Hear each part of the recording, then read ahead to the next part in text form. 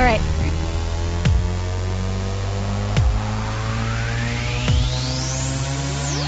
Welcome to High Performance Mindset with Dr. Cindra Kamphoff. Do you want to reach your full potential? Live a life of passion. Go after your dreams. Each week we bring you strategies and interviews to help you ignite your mindset. Let's bring on Cindra. Welcome to the High Performance Mindset Podcast. This is your host, Cindra Kamphoff, and today I'm grateful that you're here, ready to listen to an interview with Dr. Michael Sachs. Michael and I share a love for running, and before I recorded the call, we were talking about my recent marathoning. We follow each other on Facebook, so he knew how I did in my last marathon, which is about a week and a few days ago. And he congratulated me on a 3 hours and 5 minute PR. And he said, when are you going to do another one? I was like, well, Michael, I already signed up, and, I'm hoping just to get right under my PR, maybe a 3:03 or 3:04, just a few minutes faster. And he said, Cindra, why not try to run under a 3-hour marathon? And, I came up with excuses right there. I was like, Michael, man, that's just so much faster. Instead of like a 6:58 per mile, that's like a 6:30 something per mile. I don't know. It seems a lot faster. And he said, Cindra, he said, stop the excuses. And he said, you'll never run under 3 hours with that kind of thinking. So I appreciated that he called me on the carpet, had me own my excuses. And Michael, I know you're listening to this, and I will see myself as a 2:59 marathoner. And so I share that story because we start this conversation talking about excuses. We talk quite a bit about excuses that people provide for not exercising, but I think that you're going to find our conversation can be applied to anything, any excuses that you provide. And so at the beginning of this conversation, we really talk about how to counter excuses and how we should really make exercise and physical activity a lifetime endeavor. And he says, the number one reason that people say they don't exercise is because of time, but really that has to do with people just not prioritizing it. And then he said, you could multitask if needed. Maybe when you watch your favorite show, get on the treadmill, or when you're at your son or daughter's soccer game, walk while you're watching the game. So he has a lot of useful advice along with what he calls his 2% solution. And then towards the middle of the interview, he shares other wisdom. He talks about a story of Dr. Seuss failing. He describes how success is a journey, not a destination, and how high performers carpe diem, or seize the day. So I think you're going to love this interview with Dr. Michael Sachs. If you'd like to connect with him, you can reach him at msachs@temple.edu. And as always, I'd love to hear from you. You can send me an email at cindra@cindrakamphoff.com, or I'm always on Twitter, where you can find me at mentally_strong. Without further ado, let's bring on Michael. Welcome to the High Performance Mindset Podcast. This is your host, Cindra Kamphoff, and today I'm excited to provide you an interview with Dr. Michael Sachs. So, Dr. Sachs, it's great that you're here. Thank you so much for joining us. Thanks very much for having me. Tell us a little bit about your passion, and tell us what you do right now. Well, my passion is for exercise and sports psychology, and as well as exercising on a regular basis. So when asked to practice what one preaches, certainly. But, I'm interested in a diverse set of areas within exercise and sports psychology, primarily adherence to physical activity. That's sort of the main part, both from a public health standpoint, as well as just, as we get older or more chronologically gifted, as I like to say, sometimes it's a little bit easier to sort of get a little bit more sedentary, but, there are all the various sayings, use it or lose it kind of thing. So, but more the passion is just the love for physical activity and exercise. And there's something beautiful about being able to go for a swim or a run, which is what I do at the moment, and just to enjoy, particularly being outside. The running part comes outside, the swimming in the pool, but, both of those are wonderful activities for me. But, for other individuals, they may have, a variety of things that they do, but no matter what they do, as long as they're physically active on a regular basis, that's the important thing. Excellent, Michael. I know you have an incredible background in running. You've done quite a bit of research on the psychology of running. You and I connected, I think, over our love for running. I remember 4 years ago we were running the 5K in Florida at the American Psychological Association race. Teamed up for either a championship or a second place or something like that. That was very cool. Yeah. I made that. I had an excellent strategy. I decided to choose the fastest. We had teams, a male and a female, so I made sure I chose the fastest female runner out there. So I have some smart approaches to these things. So. I love it. It was really fun to run that race with you. So tell us just kind of how you got to where you are now. You're a professor at Temple, and just tell us about your background either in running and how you got there. Sure. Well, I started out as I was a psychology major in my undergraduate days at Union College in Schenectady, New York, and then went to Hollins College in Roanoke, Virginia to do a master's in general experimental psychology. And there I was wondering if there was some way to connect my love for psychology with my love for sport, both as a participant, as a fan, and so on. And I discovered at that point, this was 1973, that there was a small world of sports psychology out there. And I went to the NASPA conference at Penn State in 1974, and just meeting Brent Rushall, Dorothy Harris, and others there, I was just very inspired and decided that, this is what I wanted to do for the rest of my life. And I've been fortunate to be able to do so. I ran intermittently in college, but when I got to my PhD work in Tallahassee, Florida, at Florida State, I just found that running was, the most efficient exercise. For me, the weather was perfect. It was a lot of fun. I also discovered you could actually, do these things called road races, 5Ks and 10Ks, and you could, pay $15-20 and you'd actually get a T-shirt for doing so. I mean, that was really cool, and I thought, wonderful. So I started doing that quite extensively. After a couple of hundred T-shirts, the lure of T-shirts is less these days. And there was one of my master's students did a wonderful study on the psychology of T-shirts. We can talk about that sometime if you'd like. But it was just, running just a pure activity. It was wonderful, and I've sort of, did that quite extensively then, and have continued it to to the present day.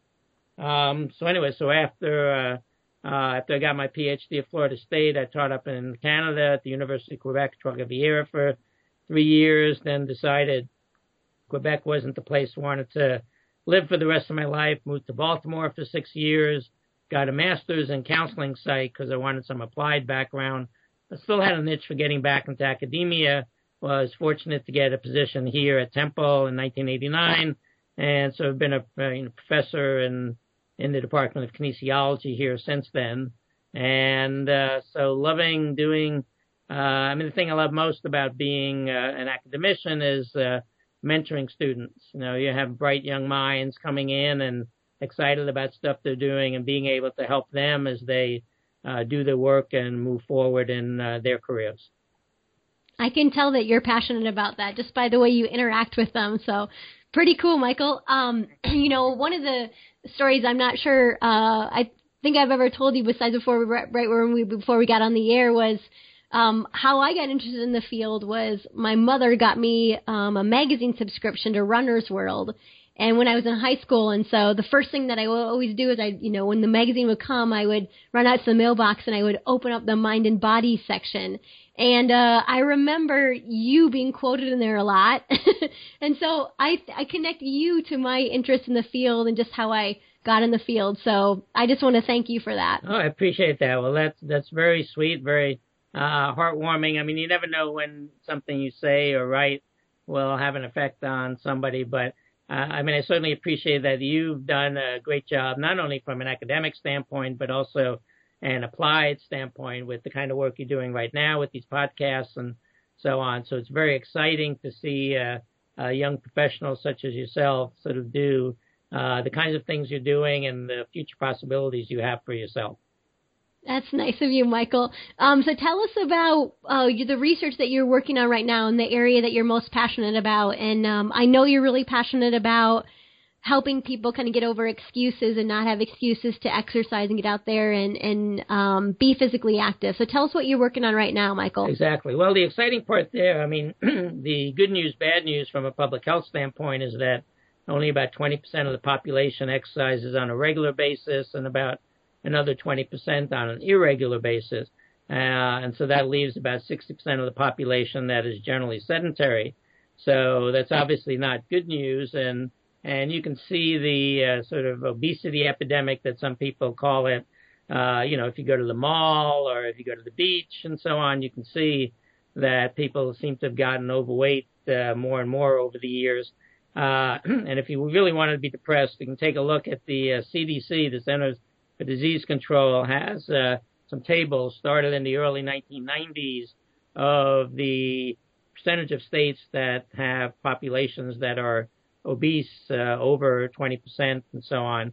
And you can see very few states in the 1990s. Now you get to the 2000s, the 2010s, and so on. And I think almost every state, if not every state, has at least 20% of the population which is obese. And there's some states that are up in the mid to high 30 percentile and so on. So it's pretty scary stuff. And so obviously, one of the ways to look at it, though, is that although people have become more and more overweight, it may not be quite so much an obesity epidemic per se, in the sense that maybe more of a sedentariness epidemic, that the issues that we're confronting are that both people's work environments tend to be more sedentary, but also their choice of recreational pursuits is a lot more sedentary between the computers and smartphones and cable TV, et cetera. People are doing a lot less. So people have a lot of excuses for not participating in exercise or physical activity. And so the question is, how do you go about countering those excuses?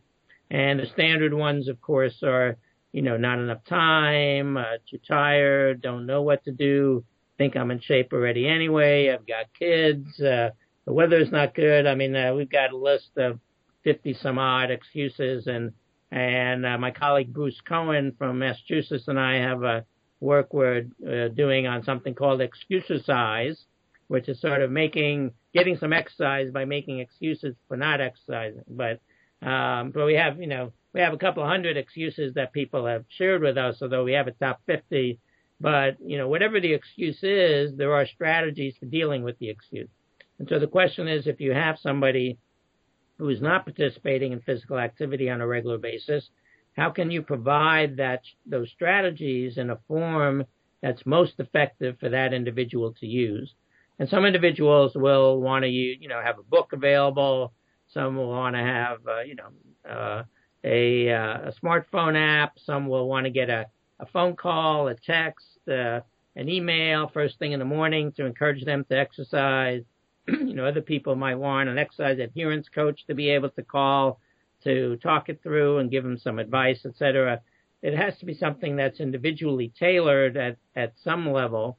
From a broad perspective, there could be a book and a website where you can just go, but if the individual is making an excuse they don't have enough time, then they're not going to take the time to go to the website, etc. So we've got to figure out a way to tap into each person's motivation to participate in physical activity. Now, we understand that there's a small percentage of individuals who, no matter what, will not want to exercise or do any physical activity. And so they're the folks we'll save for the last. I don't know what the percentage is, 10, 20%, that's fine. But there's a good 30, 40% who would really like to exercise, but just find themselves trapped by all the excuses and the stuff going on and so on, and can't quite pull it all together to be able to get some physical activity. And those are the people we want to reach. And once we get the percentage of exercise, physical activity participants up to 60, 70, 80%, that's fine. Then we can double down on the 10 or 20% who are real hardcore sedentary folks. But at least let's get the folks who might like to but can't quite get over the hump to start participating. And so the question would be how one can best provide the strategies in the most effective way to get people to counter the excuses that they're making and to get moving. Excellent, Michael. One of the things that when I'm just listening to you, I think one of the reasons people don't exercise or physically active very often is because it's just hard. It's difficult. And I think about times in my life where, like, for example, after I had my second son, it was really hard to get out there. It didn't feel good. Sure. And it was hard. It was just hard to walk. It was hard to run. What advice would you have for those people who, it is difficult. It takes a lot of effort and it takes a lot of grit and resiliency to continue to do it even when it doesn't feel that great. Oh, absolutely. And I think the key starts out with intrinsic motivation, with passion, to find an activity that you have enjoyed, still enjoy, that you love to do, and that there's really nothing that'll stop you from participating in it. Now, sure, after you had your, second son, okay, you maybe weren't going to go out for a 15-mile run right away, but to go out for, walk around the block, a short run or something like that, certainly would be something I'm sure you were looking forward to doing, but you found it a bit challenging, but and I think the part of it is an educational process, letting people know that sure, it takes time and you have to set appropriate goals and have appropriate recommendations for progressing from a physical activity standpoint, but to be patient and to let the process unfold as you go. I mean, part of our goal is to have people look at physical activity as a lifetime endeavor, that they're going to exercise for the rest of their lives. And if things don't go quite as you would like initially, or you need to take off an extra day or two, initially, that's perfectly fine, because we're looking at something for the rest of your life, not that you have to run, 30 miles this week kind of thing. So everything in its place in moderation and a reasonable progression. But it then comes back to, again, the activity that you love to do. For many of us, it's running, swimming, biking, but for a lot of other people, it could be playing tennis or doing yoga or a Zumba class or, ice skating, bowling, Quidditch, whatever it might be. People have a whole bunch of things, but just to find something you love to do from a physical activity standpoint and go for it. So the number one recommendation you'd have is to really look inside, look for your intrinsic motivation. What do you love? And find the activity that you're going to enjoy. And Michael, what you're saying has real consequences, because we know that people who exercise regularly live longer, have a better quality of life. They're less likely to get diseases, and diseases that end our life, like cancer and cardiovascular disease. Oh, absolutely, yeah. I mean, the research literature, the anecdotal literature are, incontrovertible that, exercise, physical activity have physical and mental health benefits. So, but I think, you're absolutely correct. The bottom line is to find something you love to do and, just go ahead and enjoy it.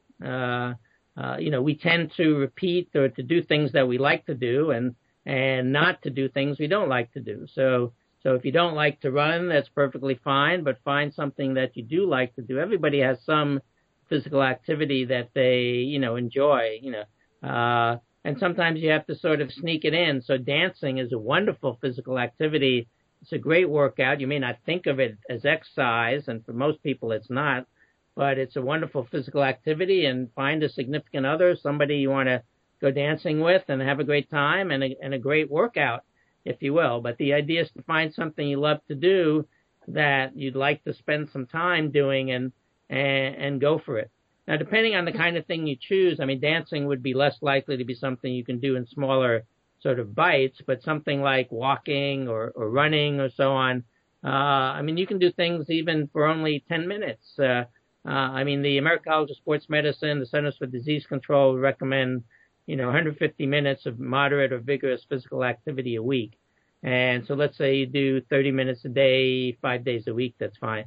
But it doesn't have to be one 30-minute block. If you can get 10 minutes in the morning, 10 at lunchtime, 10 in the evening, that's great. And, there are some recommendations for folks to get a dog. And why would they recommend people get a dog? Because dogs need to be walked.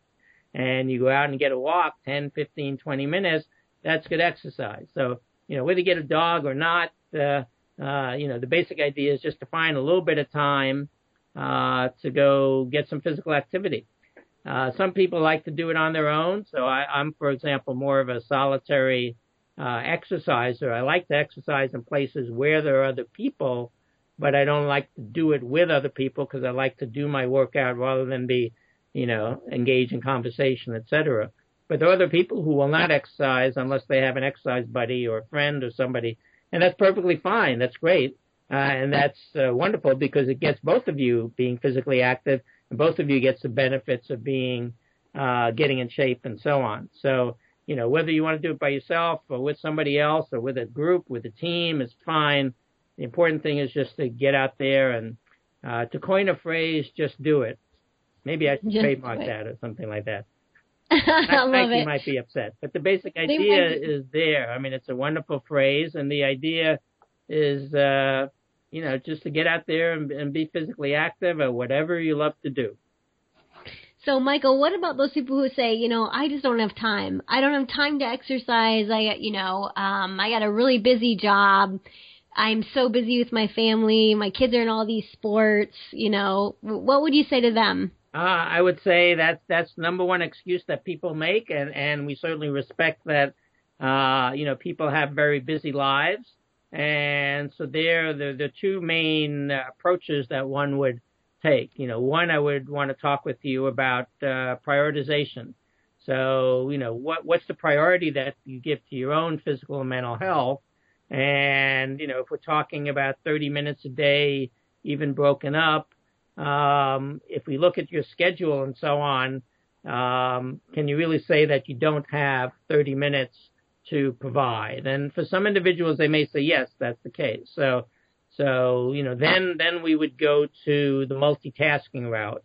And even if you have a very busy schedule, the multitasking may be there. So if you got to spend time with the kids or want to spend time with the kids, whatever, great. Well, maybe you do something physically active within. Or if you're taking your kid to soccer practice.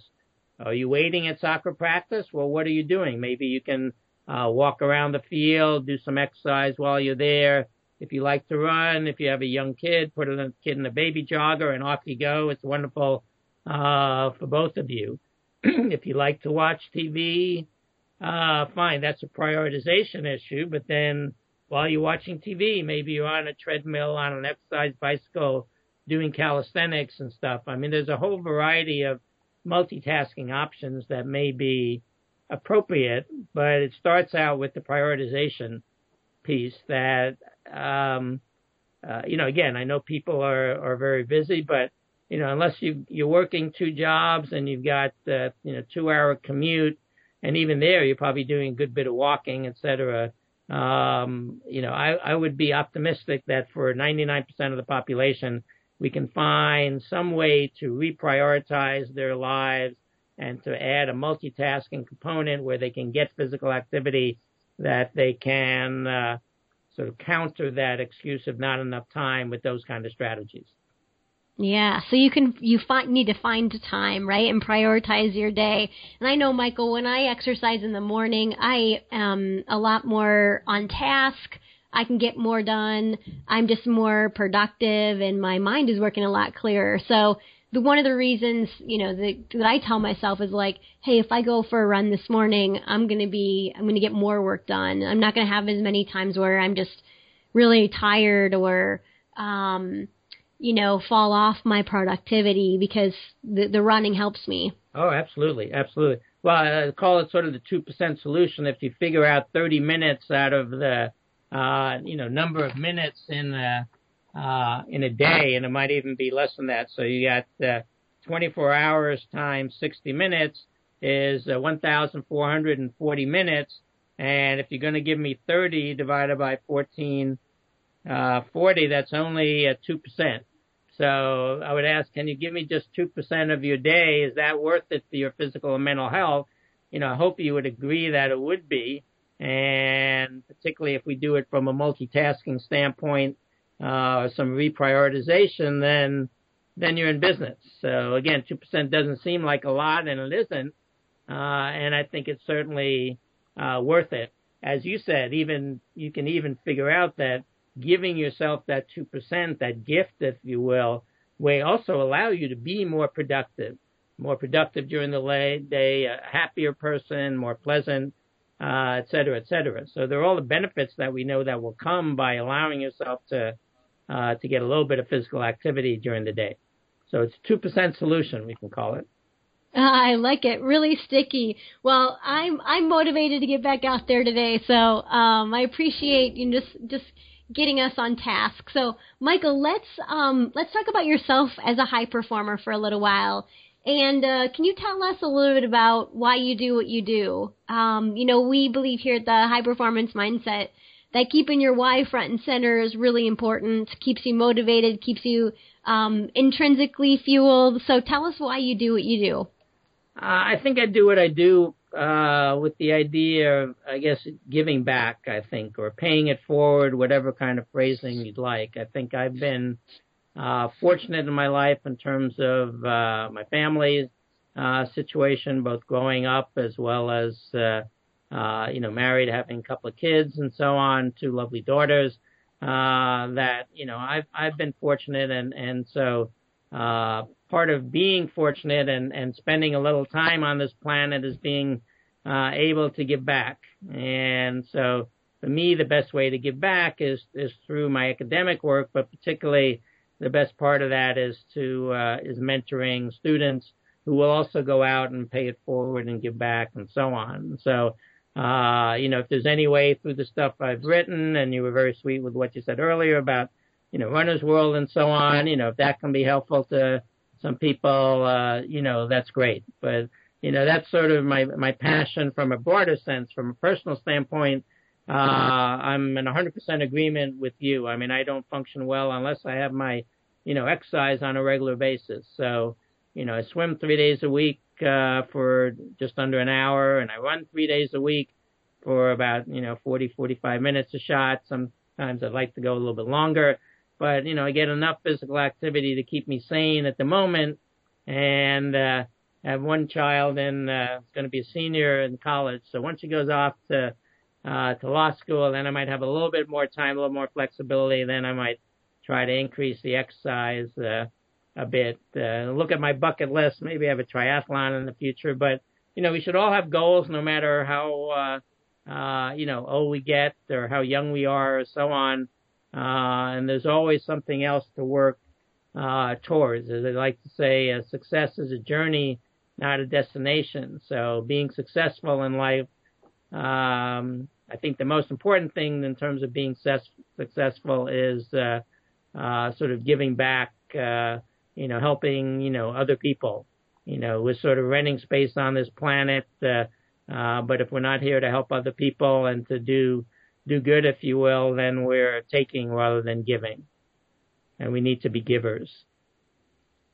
Be givers. Excellent. So, Michael, one of the things that I think is really important is to, just for us to be happy and live our lives to the fullest, is that we realize that there are going to be mistakes and maybe failures along the way. Can you tell us about a time that you failed and what you learned from it? Some time in your career, any story you'd like to tell us? Great question. Well, certainly one of the initial failures, and I guess maybe that was sort of meant to be when I was an undergrad. I was very passionate about behavior modification. I applied to a bunch of graduate programs and didn't get into any of them. And so decided, well, I still wanted to go on for graduate work. So I went on for general experimental psychology at Hollins, as I mentioned, and it was there that I discovered sports psychology. So I'm not sure if I would have gone to one of the, behavior modification programs that I would have discovered this path. So, and I might have still been very, happy and made a difference and so on. But, I'm certainly fortunate that, this route has, worked out as it has. So, that's probably the one that sort of sticks out, every, now and then, if you will. So. Yeah, and I like that example because it's, you didn't get into where you wanted to, but the way I kind of think about it is everything in our past has been perfect. It's led you to where you are today, and you wouldn't have this long, thriving career without that, without not getting into that college. Sure. I mean, there are bumps in the road. I mean, you submit articles that don't get accepted or grants that don't get approved, and I mean that's fine. But that's how you learn. I mean, I would say nobody's life is perfect, certainly, and the mistakes or so on are ones that, as I say, you try to learn from, or perseverance. I love to tell a story in class about, I ask them, how many of you have heard of a guy named Theodore Geisel? And it's rare that anybody has heard of him. And I say, well, all of you have read stuff by him, but he goes by another name, Dr. Seuss. And, his first book, I think, which was Green Eggs and Ham, I think he had like 27 publishers rejected it until finally the 28th said yes, and then it was off to the races, and he's one of the most well-published and successful, children's authors in history. But he didn't give up. Edison supposedly had like 1,000 incorrect formulations for what the light bulb would be like, and finally developed it. I mean, you learn from your mistakes, and you keep plugging ahead, and that's how one becomes successful. I like the example of Dr. Seuss. I didn't know that he was rejected 27 times. So it gives you, it's pretty cool, it gives you to read that. Really good reason to keep on going, and realize that all your mistakes are part of your journey. Absolutely.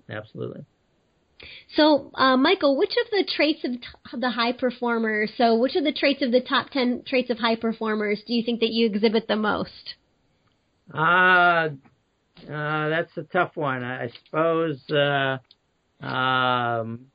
passion, perseverance, I suppose would be the main ones.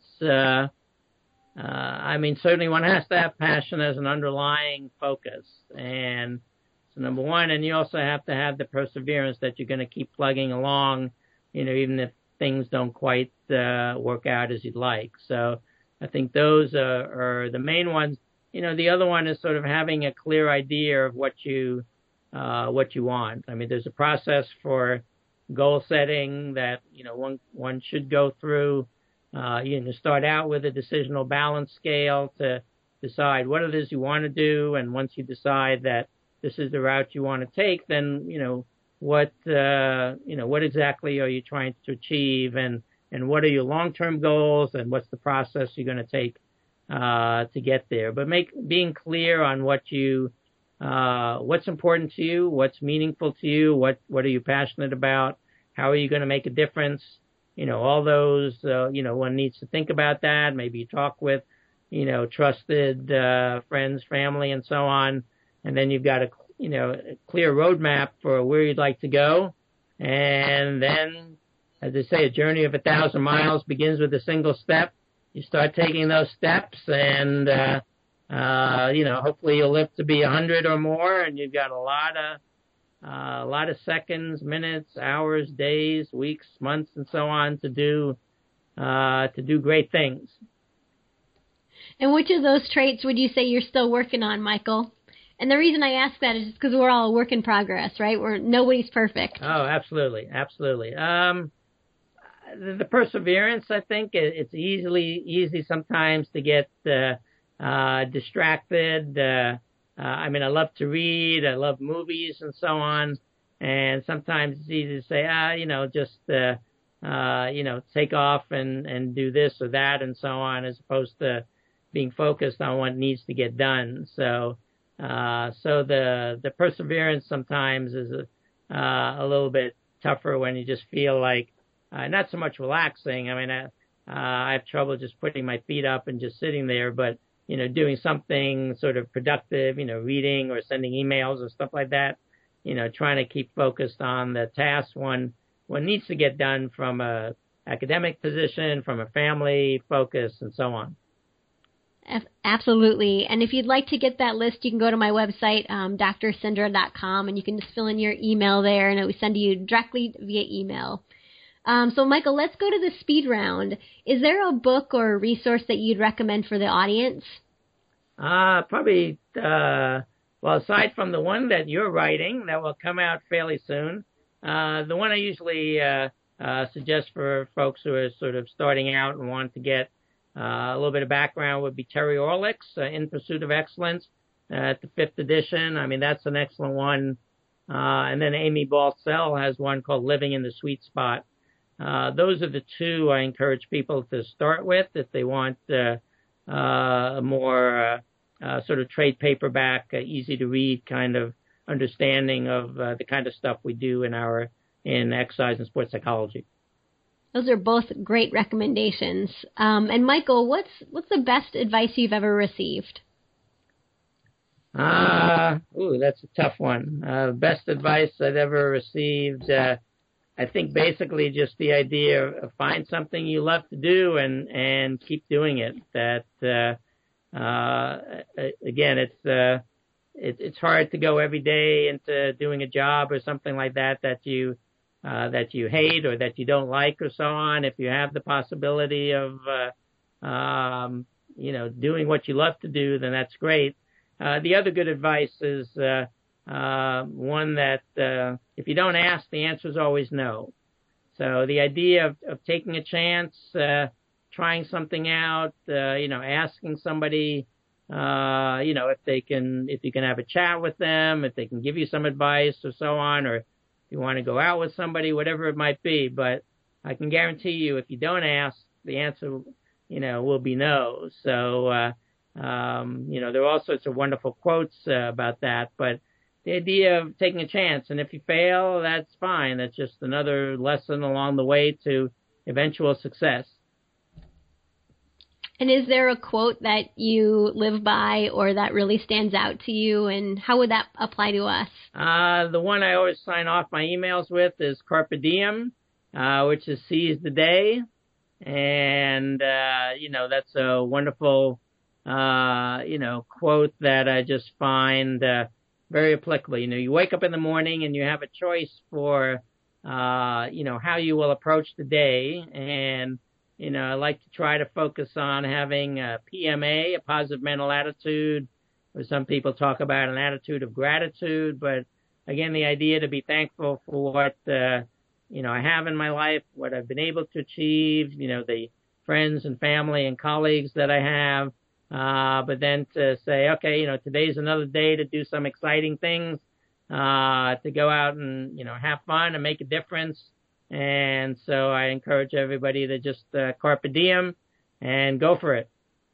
Go for it.